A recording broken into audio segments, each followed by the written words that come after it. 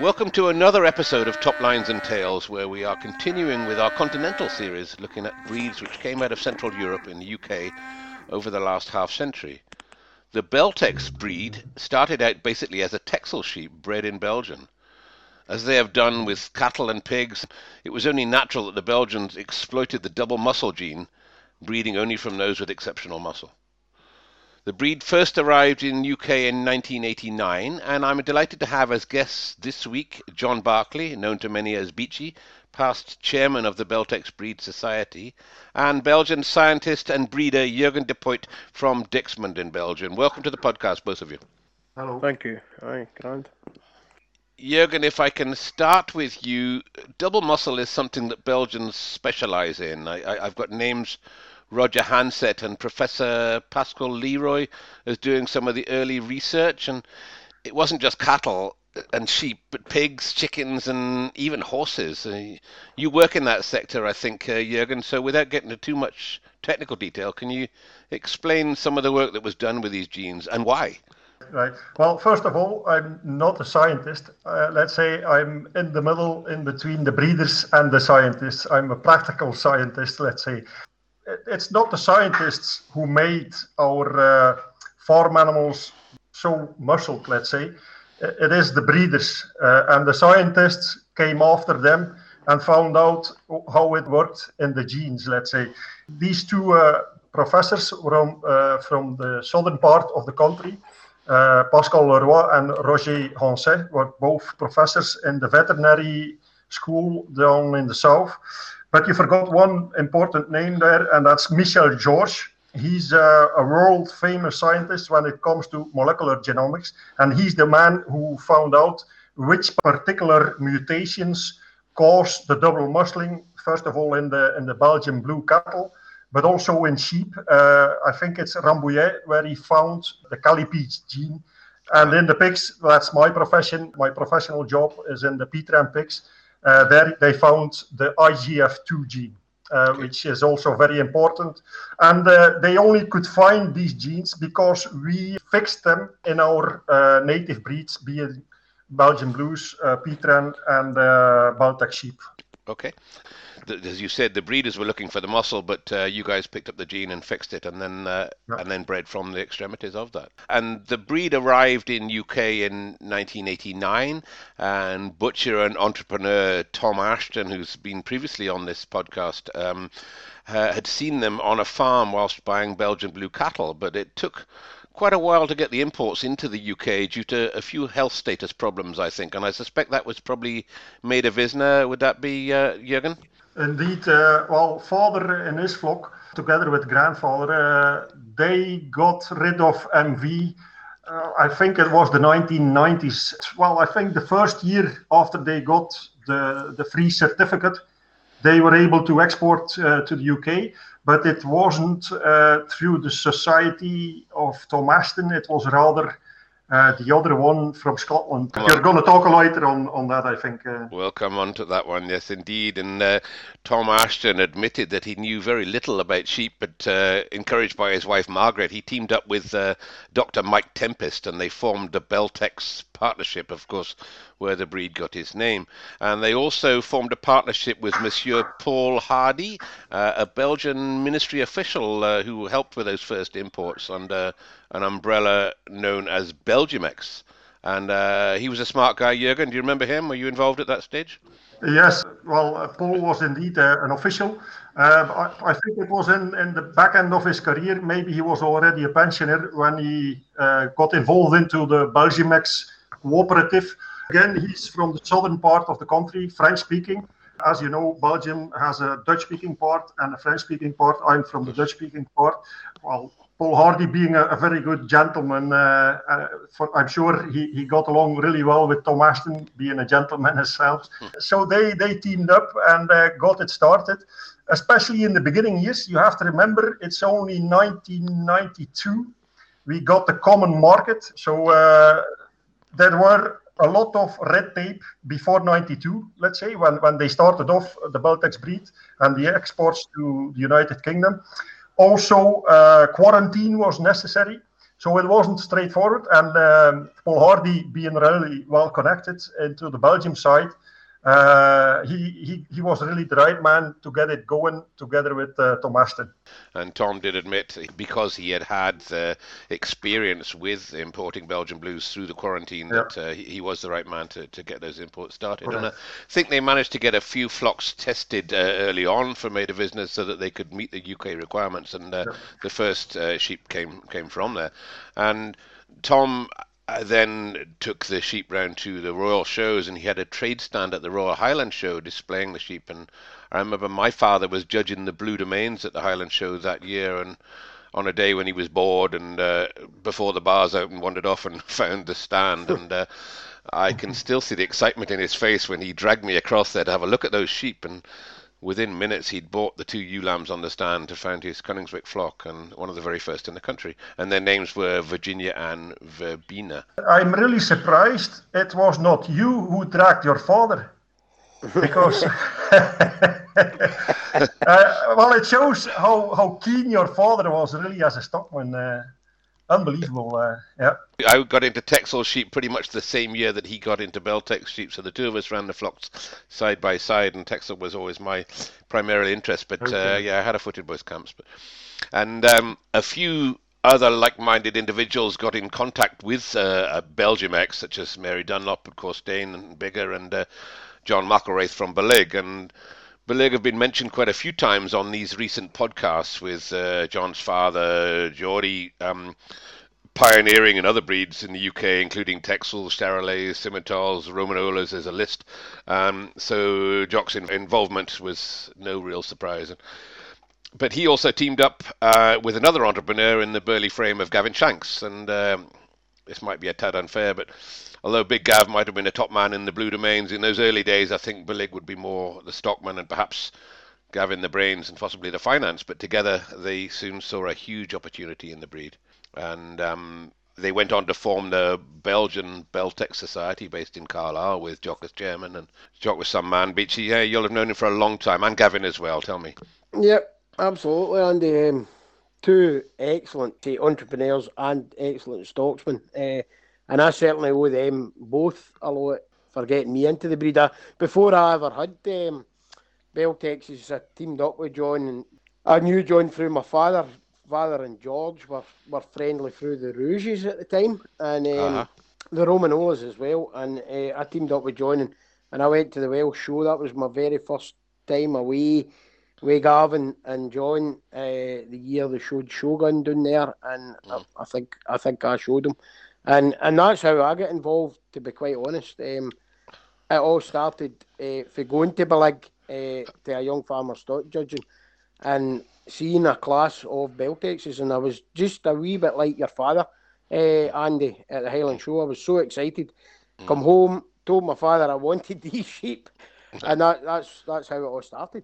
But, okay, they were a breed that opened a lot of eyes because they were just something very different. And there was a group that got together around Belig. Alan Tom, I think, would be in that group, and they were mainly Scottish people. I think David Brown and Willie Carson from down Killybegs and took the interest into Northern Ireland. And meanwhile, further south, Tom Ashton formed the Beltex Breed Society in Cheshire at his home in 1991 with Helen, his daughter, as the role of secretary. And the first 2 rams they brought in were called Lothar Van Het Koronov, I'm not getting the pronunciation right, and Mistral.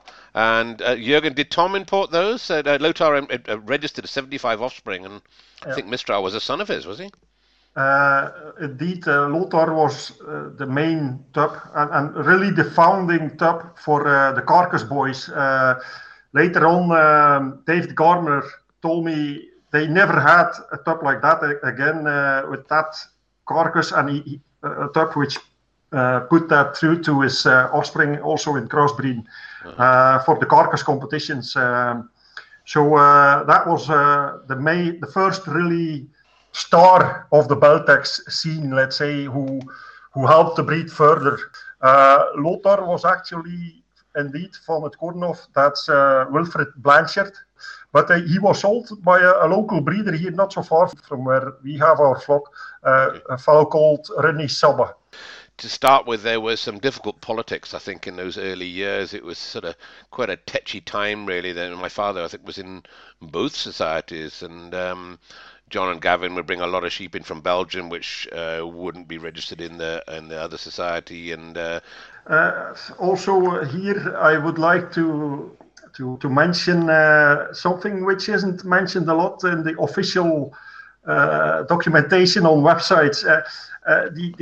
The Flemish side was there was a cooperative amongst which my father was a member of, and that was called Ovisco, from a veterinarian called Bernard Carton.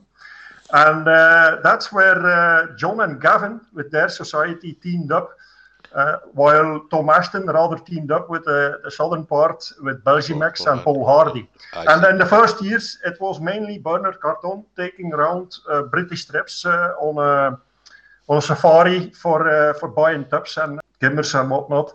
They did a very good job, I think, in the beginning years. It wasn't just 2 or 3; they'd come back with an entire float load of 200 or 300, wouldn't they? And that's right, yeah. And they'd have a sale originally, I think, in Penrith and start with, and then later went to Carlisle, and obviously they were bringing a lot of imported sheep in. They gave everybody access to the breed, and then a little bit of money in their pocket, I think. Yeah. Mm-hmm. I was once in Belgium with John McElraith, Gavin, and John Hall, and it was Jorgen. It was Josh Hofkins. Hofkins, correct. Yeah. After, I think, Bernard, the veterinarian, he planned to do a sale directly, passing by John McElraith and Gavin Shanks, but that sale was totally boycotted, obviously. And then they went along with Josh Hofkins, which brokered for them then, and that man took over the job of Bernard Carton. That's how it went.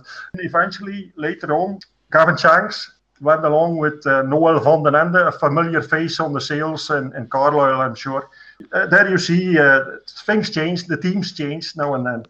As I said earlier on, the politics got a little bit tetchy, and Tom and Margaret would be bringing their own sheep in and having sales on the farm at Lawns in Cheshire, and then eventually moving their sale to Chelford Market, which of course was the main sale point for the Belgian Blues. And a lot of Tom's early customers would be existing Belgian Blue breeders, of course, coming back for a slice of the next great thing. And my father and my brother Nick and myself would also head off on buying sprees maybe a little bit later, Jürgen, which you would organise for us, and we had some fun. And if I remember right, it was you that introduced me to Belgian Trappist beer.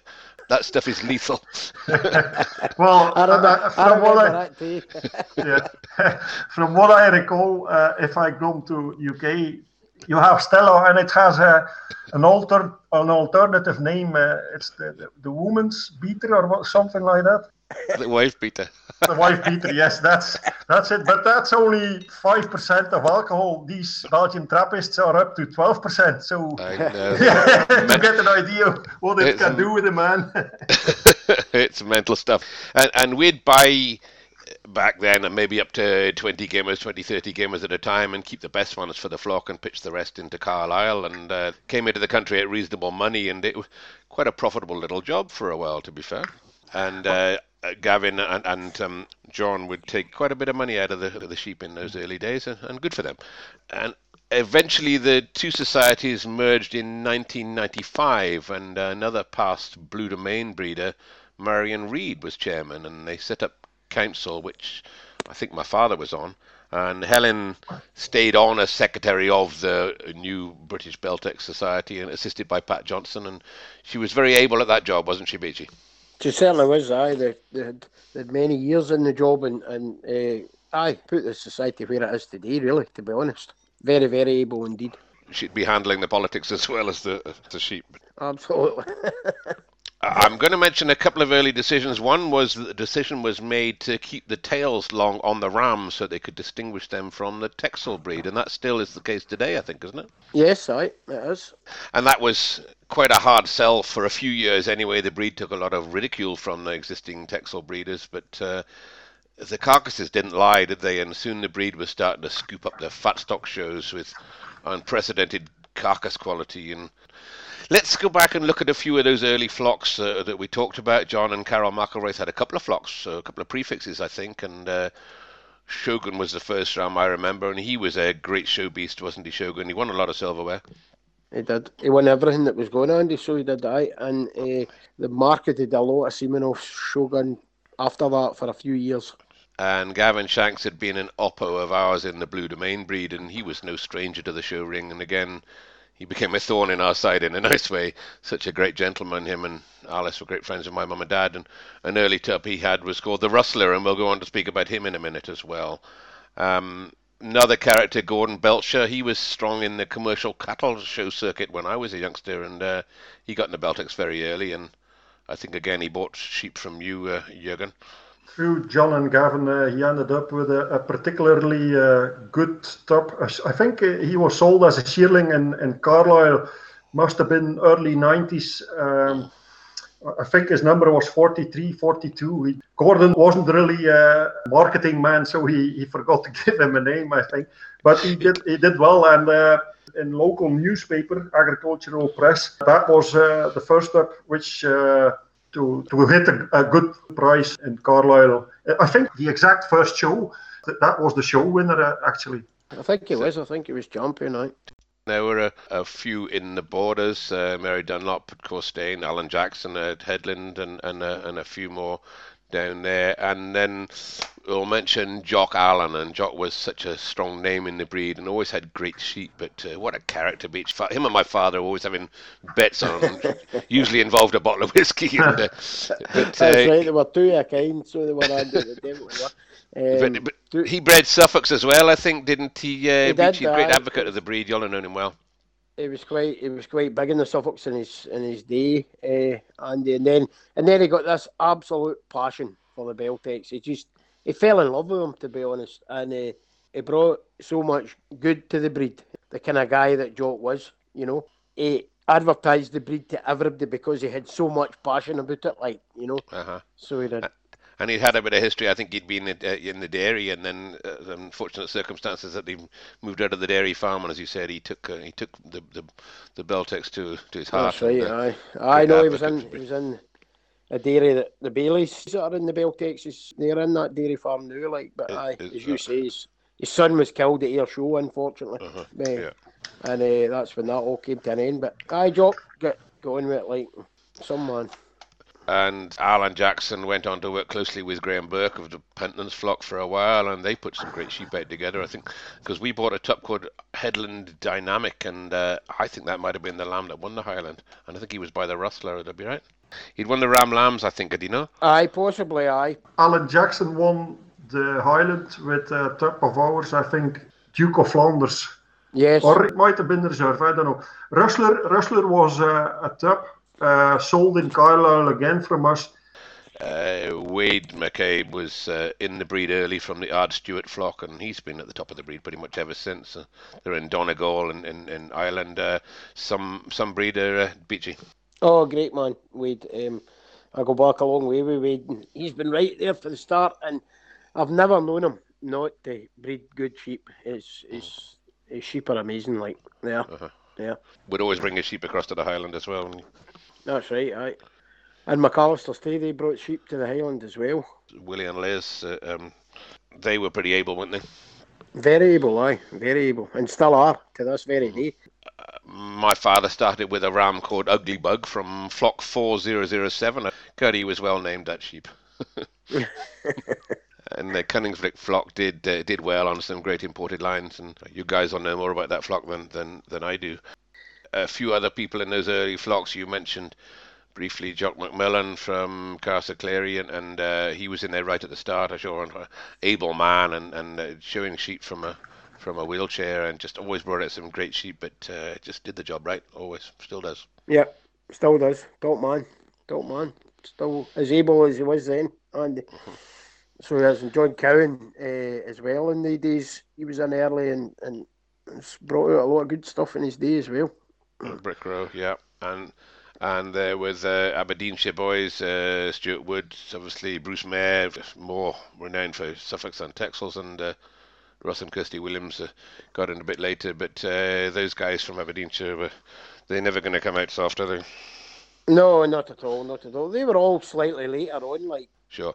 And further north we got Donald Douglas, of course, and he had a top of ours called Brutus, I think, and Alton Copland up in Orkney, and this breed was certainly well represented right across the country, wasn't it? Some It was so. good guys. It was so. And I need to mention the McLean boys, Northcop, great characters, and Alistair was a copper, wasn't he? And all the sheep had great names like Northcop Arrest and Assault and Crook Nabber, and they had a decent gimmer from us, I think, originally that did well for them. But no, they're just fantastic characters. And Sarah Gibbons again bought a few foundation use from us for the Watmore flock, and then her and Steve are big players nowadays. And Paul Tibbets and Andrew Bishop in the breed, extremely able sheepmen. And Jürgen, your father was a prominent breeder, and I know we bought some sheep from you, as did many others. And who would be the other main flocks in Belgium in those days? Well, as mentioned already, the breeder of Lothar, Wilfred Blanchard, was really important in the beginning. Obviously, Willy Warbroek and his son now, Geert, very influential. All my life, I've known them on the top up to these years. Then Luke Segert, he didn't export that many, but he's always been at the top of the tree down here in Belgium. Then in the southern part of the country, there was Jacques Louest and Mr. Schwab. They, I think, bred a tub called Valenen Dutroux de Baudet, which was sold by Alan Tom and bought by Freddie Coulter, an important breeder in Northern Ireland early on. That was that sale in 1997, I think, in Carlisle. I remember Joe Callan being the underbidder. He was sitting next beside me and asked me which sheep to buy. I said, you need to buy this sheep. But he went 4,000 and he stopped just under Freddie Coulter. Very unfortunate. Anyway, other breeders then in the east near Germany is Van Esser. At the time, Van Kolen, that was where breeders were Gavin and John McElroy imported quite a number of stock. There's a few there. I remember, I think when I was with you, being on a farm where a man had a concrete bunker in the middle of his field. They said that was where Hitler had been in there in the First World War. And I remember there were a dozen gimmers they showed. Luke Callans. Luke Callans, that's the man. A veterinary, very special man. He showed us 10 gimmers and said, these are the ones for sale. And my brother and my father were going through these 10 gimmers. And I walked around the back of this bunker and I found the ones he didn't want to sell. And I said, run those in the shed. And I said, we'll buy the lot. And we took every one of them from him. And they were some cracking. She did us very well, Luke Callans. Okay, Beachy, that runs us around to yourself. And your flock started? 96, Andy, I started. With 4 imports from John and 2 from Gavin. Snowballed for there. Following year, purchased Shogun semen for them and started flushing and to get my numbers up. And that's how it all started, Andy. And the breed were originally untrimmed. And whose decision was it to change that? Can you remember? I know my old man wasn't keen to get the shears out. They were quite happy with them. I was too, quite happy not dressing them at all. Pretty sure the Belgian Beltec Society from John McElroy and Gavin Shanks decided on they would allow it. Actually, John was a hell of a good presenter and bringing up sheep. And a very good thing they allowed it to distinguish between the British Texel where you weren't allowed to do that, and that caused a lot of argument in the British Texel from what I heard. And the salesmanship helped the Beltex breed being different. I'm absolutely sure about that. And John McElroy and their society did a good thing, allowing it. To move on, the first edition of the Beltex Journal was published in 1995, and it incorporated the Irish yearbook as well, and the journal was edited and produced by Ian Kerr, now of the recently CEO of the Limousin Cattle Society and now CEO of the Simmental Cattle Society. In 24 pages, there were 123 breeders listed in the directory, and the front cover featured Showgirl, shearling owned by Willie Carson and bred in Belgium by Jacques Louest. And she was champion at the 1995 Irish National Show and reserve champion in 1996. But meanwhile, Smithfield was the destination for the Fat Lambs, and a name we mentioned, David Gardner, had been rattling the door for a good few years before eventually cleaning up with a superb pair of lambs bred by Jock Allen, and then again with a fantastic, if not somewhat controversial, pair of lambs a year or two later. And along with David and Andrew Bishop, Rob Smith, and a few Texel breeders who jumped the fence, such as Robin Slade and John Hall, the playground got taken over by the Beltecs. And Richard and Granville Colgrave from Perth was another hot contender, outbidding the pedigree breeders for crossbred tups to go into the Fat Stock Show with. And we won the Birmingham Prime Stock Show in 2000 with a decent pair of lambs. But these guys just, they had the whole thing to themselves, didn't they, boys? They were absolute masters at it, Andy. I suppose at the end of the day, these guys put the Beltecs on the map for what they could produce. Speaking to some of the Texel breeders a while back and saying that maybe they took their eye off the ball a little bit on the carcass side of it just at the time when the Beltecs came in and lifted a lot of these carcass trophies from them. But let's move on before I get shot. They first had show classes for Beltecs at the Royal Welsh Show in 1995, which Shanksy and Balig won. And Beachy, you said you came down to that. I think my old man was in amongst the tickets there as well. And he was, right. And yourself and Jack Dunlop used to come down to the Welsh Stand to give my old man a hand very often. And you'll know better than me. It was a great show of Beltecs, wasn't it? And the old man used to get well stuck into it. Oh, fantastic. Memories that will live with me forever, Andy. When we used to come down and help your mum and dad and then go to the LSA sheep bar for the rest of the day with them. Macallan's whiskey, I always remember it, Macallan's. He was always up early in the morning, the old man, no matter what he'd had the night before. He'd always be the first one out in parade in the morning. I think he actually won. Absolutely right. So there was an award there for the shepherd of the show, I think. I think somebody had judged it over a period of the week, sort of people that attended their stock better and best. And despite the drink that he took, he won that award, which I think was probably the best thing he's ever won there, to be fair. But he was keen. So the Beltecs appeared at the Highland Show the following year and won again by that pairing with Shogun. And Shogun was a great beast. Let's have a chat about him. What was his breeding there, Jürgen? It's a tup bred by Josh Hopkins, I think, mainly by his own stock, if I'm not mistaken. He was used a lot in Belgium, a lot of other breeders, I think Rafferin, among which used Shogun. People who were friendly to Josh got a hold of him, actually sold some Gimmers to Gavin Shanks then. So quite a number of stock came along with Shogun even before he was in United Kingdom. I think he was imported as a 2 or 3 shear, Beachy. Okay. Yeah, he was. I think a 2 shear. I think Jock Allen won the Highland Show with one of our sheep, Cunningswick Amalfi, which is son of Ugly Bug. And we'll come on to some of the rams in a minute. Just go to the shows. Wade won Balmoral twice on the bounce in 1996 and 1997 with a female called Ulrika. Under Robin Slade as the judge, and then Tom Ashton, and she was some stylish beast. I remember her. I remember her too, Andy. Aye.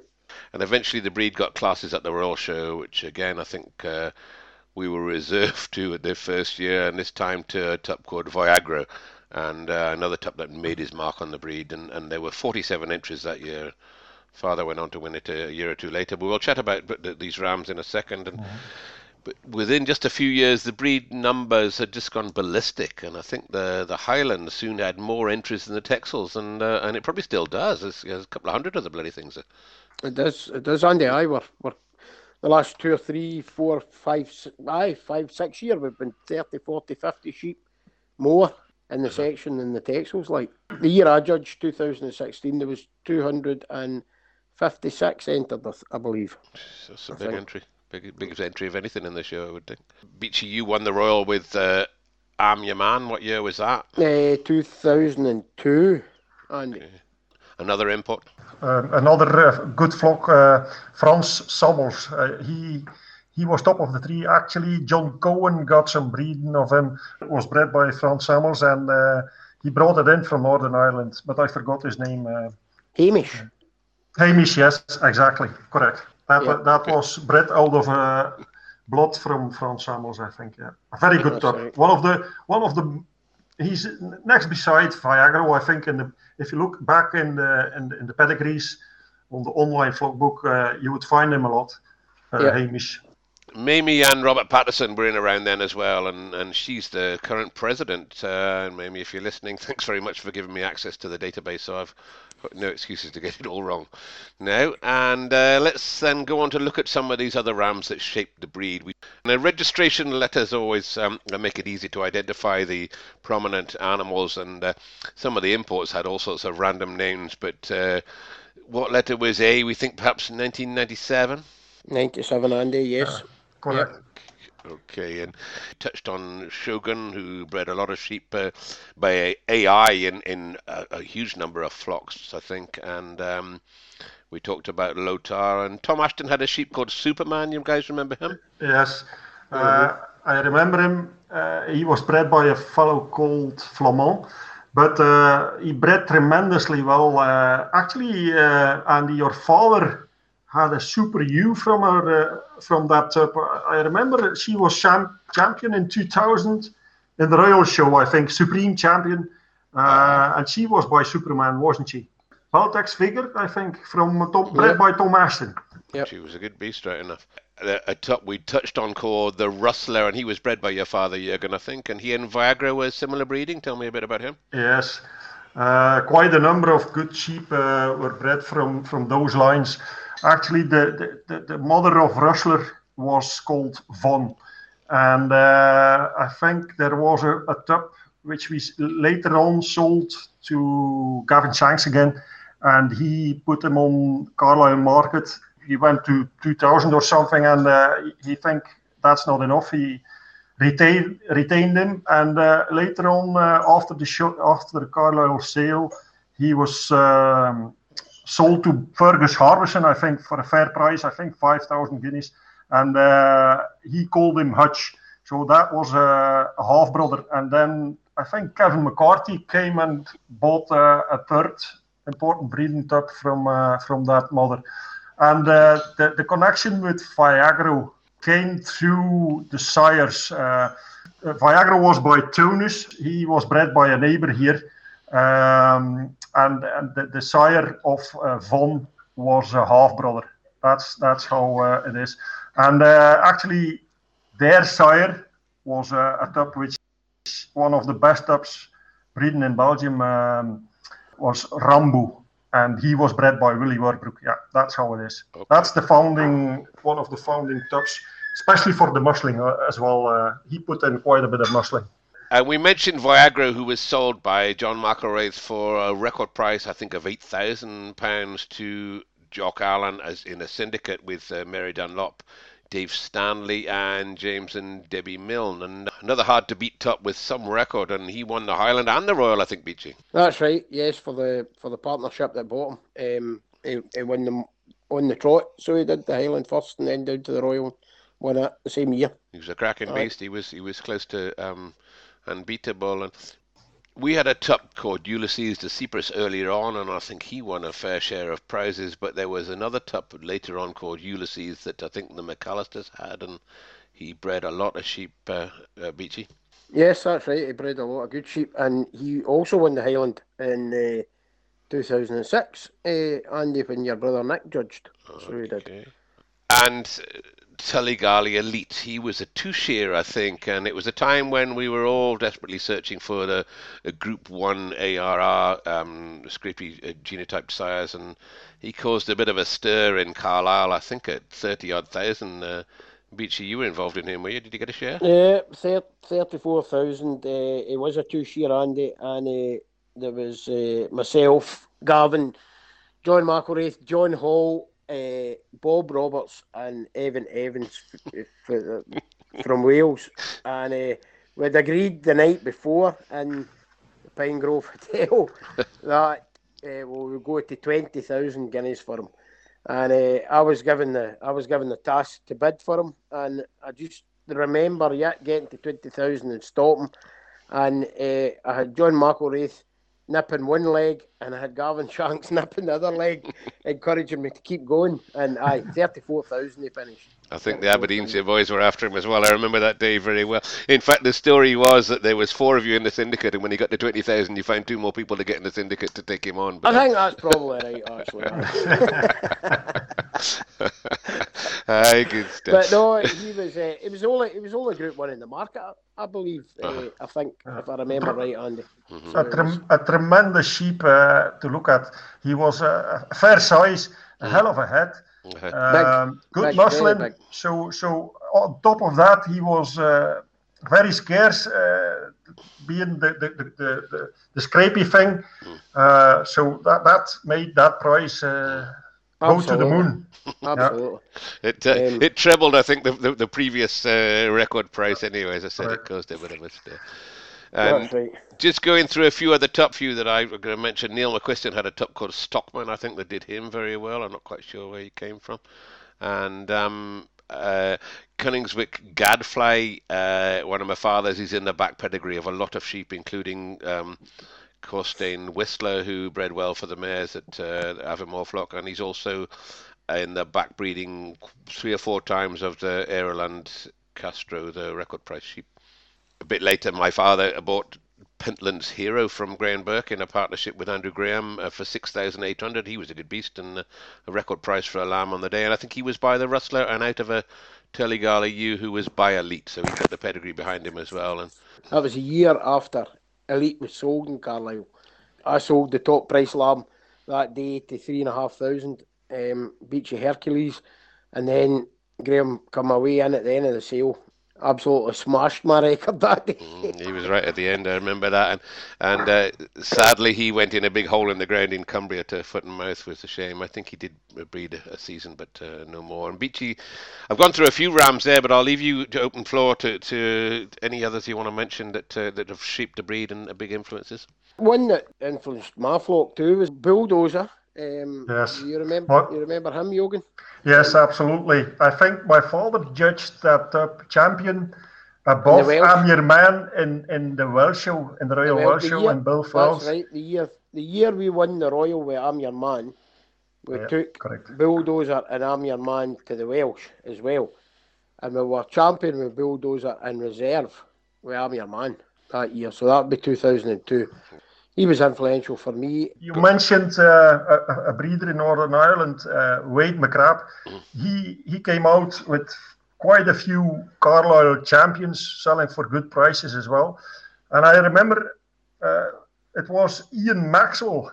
If you remember, Beachy, he came along, I think, with John McElroy in the early years, and he bought 2 shearling tubs down here, Raf and Ravel, and those were the first tubs used by Wade McCrabb, if I'm not mistaken.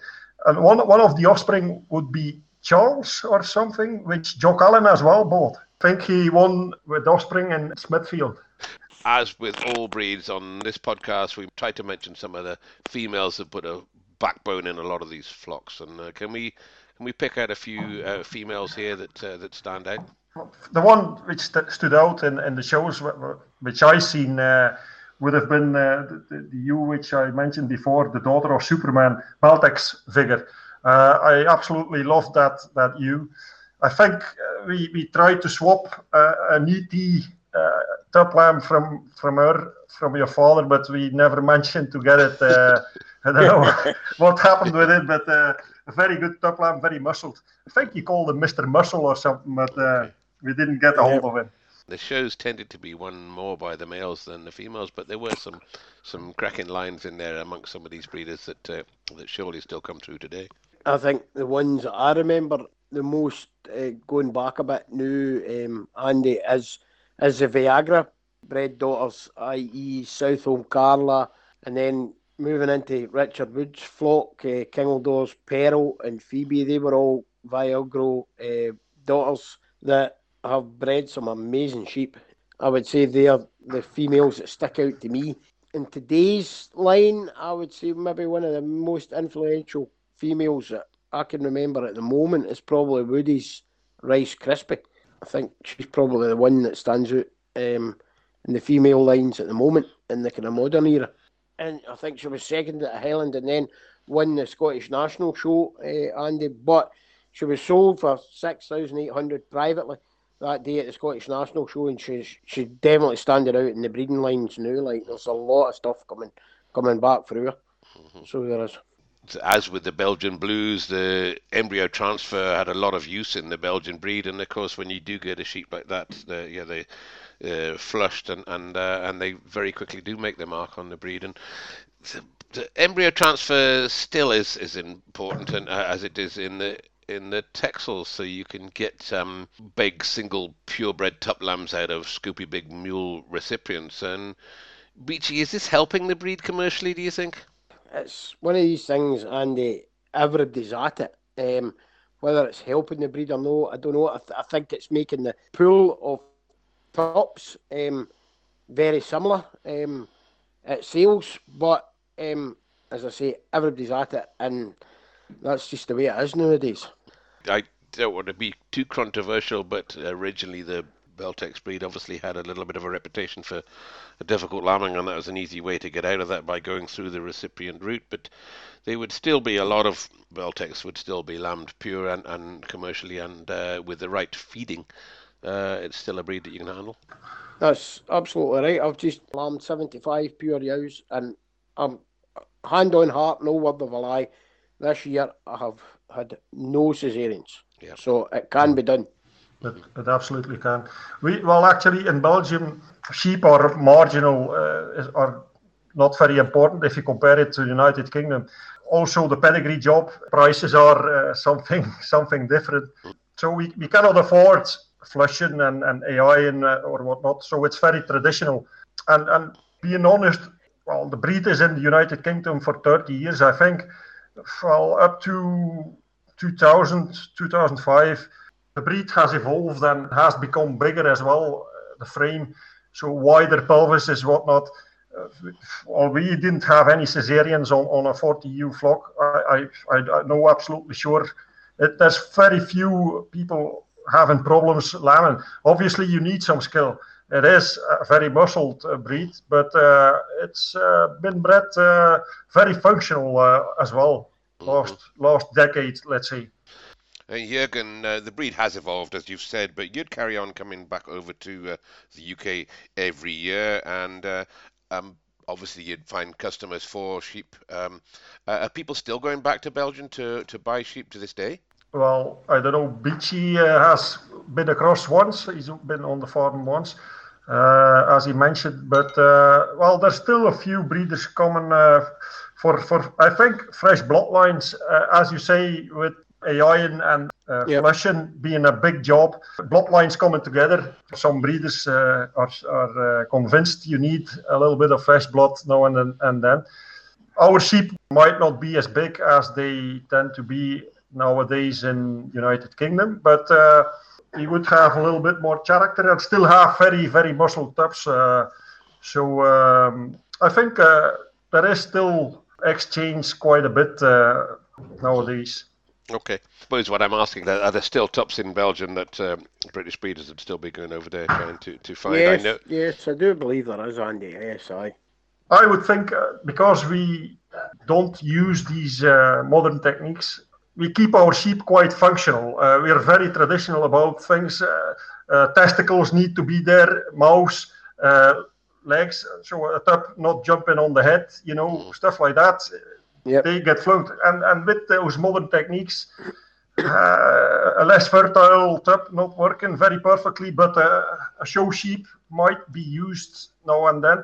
I think it is a good compromise, crossing in a little bit of Belgian blood. Why not? Why not, indeed. Yep. There you go. Then we'll leave your phone number at the end of this podcast. I can give you a call.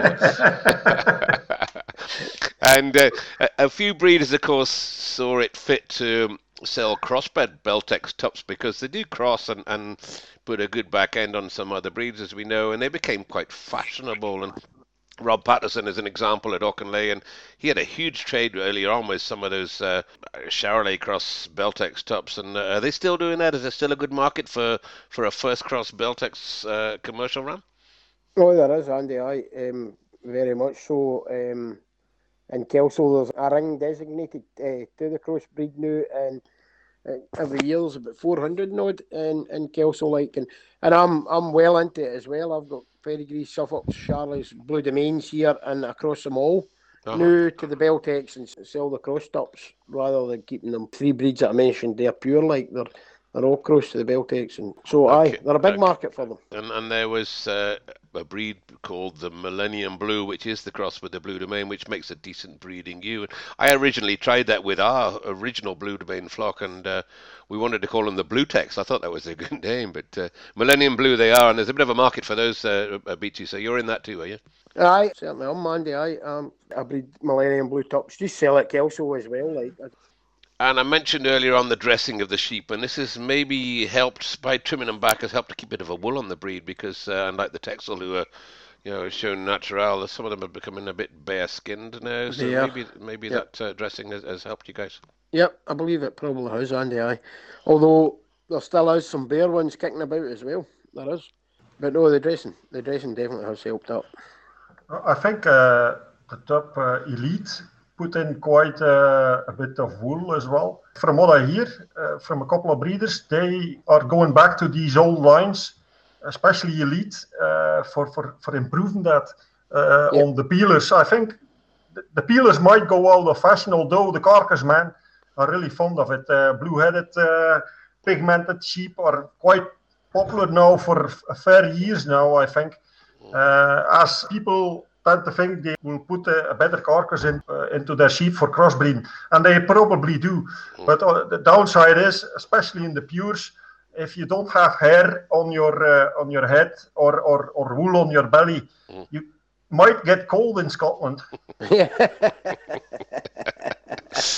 I'm not even going to go into that subject. We'll leave that one be. So I would definitely, and even in the pures for showing purposes and whatnot, I like to see a little bit of wool.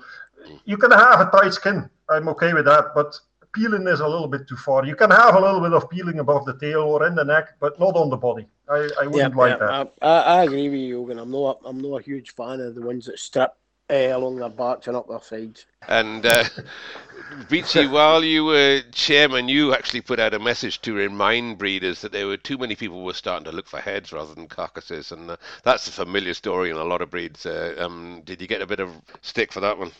I suppose I did, Andy, but at the time when my chairman's report, it had to be said because there was a lot of people mentioning it to me, especially from other breeds looking in. Listen, don't get me wrong. When I'm judging, I love to see something looking back at me, and I like a good head as much as anybody. Mm-hmm. But at the end of the day, what I was trying to make everybody aware of at the time was we are the number one carcass breed in Britain, and we were to try and keep it that way, you know. Absolutely right, Beachy. I'm in with that. Father always said, keep an eye on your bread and butter, and the head comes last. It's the cherry on the cake, let's say. That's the last thing you breed for. But the same for me. We like a good head on a sheep, but you need to get your fundamentals first as a breeder. And what you see with new breeders coming in, especially hobby breeders, they go for heads and only heads. And they start off with heads. I think that's not the route to go. This is somewhere that's going to get me in trouble. I can see this rabbit hole opening up for me. But yes, you're right. I will agree with you. There's been a lot of emphasis on heads in a lot of breeds, and a good beast will make some money. A good head will make 10 times the amount. Moving on before the phones start ringing, the top price lamb, Richard Wood had 27,000 for Kinderlaw's Crusader to Wade and Alison McCrabb in 2017, and he was out of a Viagra dam and Beachy, and then another top last year made 45,000. Is that right? That's right. It was Matthew Burley lamb made from the Mats flock in Northern Ireland, made 45,000 in Carlisle. Sold to Paul Tippett's, with the underbidders actually being sportsmen's. And the current breed record is 65,000 for Shearling Erlang Castro from Neil and Janet McChryston, paid by Paul and Christine Tippetts, and they'd also set the previous record buying Top Flight Al Pacino for 60,000, and they'd bought the record priced female for 7,800, Cora and Natasha. And Hey, there's some folks say, but they'd sold a record price limousine female as well. So it's able breeders, both of them. That's right. Very dedicated. There a few top Texel guys getting into the breed these days. You mentioned Sportsman's, Proctors as well. It's good these guys are coming in, putting a bit of money into the breed. The only problem being it might make buying tops harder for us. Yeah. Well, actually, I think there was a shepherd with Paul and Christine Teppets. Big Allet, yes. He has a very good breeding ewe, wouldn't he? Yes. I think there's a tub came across back to Belgium from that bloodline. Wade and Alison McCrae bought a son as well. But I forget the bloodline. Well, he's a very good breeder, actually, Allet. Yeah, a good showman as well. Very able. Yes. So how do we see the breed going forward then? Beachy, you're past chairman and obviously still with a lot of your eggs in this basket. Is the breed going in the right direction still? Oh, absolutely, Andy. The breeds, you only need to look at the market reports. The now trade of Beltex hogs at the moment, like the breed is on fire at the moment. That's basically all I can say. And it's getting bigger, more members and more popular. Absolutely. Good breed to be in. For the Belgian breeders, I hope with the Brexit now, it's a little bit unclear how the business is going to be between our countries. Actually, I know from Northern Ireland, because they are still into the EU market, for them it's a very problematic situation as well. For EU, for the continent, for Belgian breeders, I hope we can still trade. Actually, we've used 2 British Beltex stuffs in our flock and prospered with them. So especially with the breed become that big numbers, far bigger than what we have in Belgium. It would be a pity if we get back to the early days where it becomes very difficult to exchange bloodlines. Would be a very sad thing, I think. Chaps, it's great to discuss the Beltex breed and its origins, and it's now gone through coming up to 35 years, and I was pleased to be involved with it, and it's great to see the breed going that far forward, and it's fantastic to chat to you fellas. I know you both reasonably well from days gone by, and we've always had a dram together, and let's hope we can get some shows back together and some sheep back out on the circuit, and all get out there and enjoy a dram again. Cheers, fellas. Thank you. Cheers. Thanks very much. Nice speaking to you. Thanks for your input. Been a pleasure. Great. Okay. All the best. Bye-bye. Cheers. Bye. Okay. Thank you for listening to our Top Lines and Tails podcast. Please tune in to our Top Lines and Tails Facebook page where you'll find photographs to back up this episode and our other episodes as well.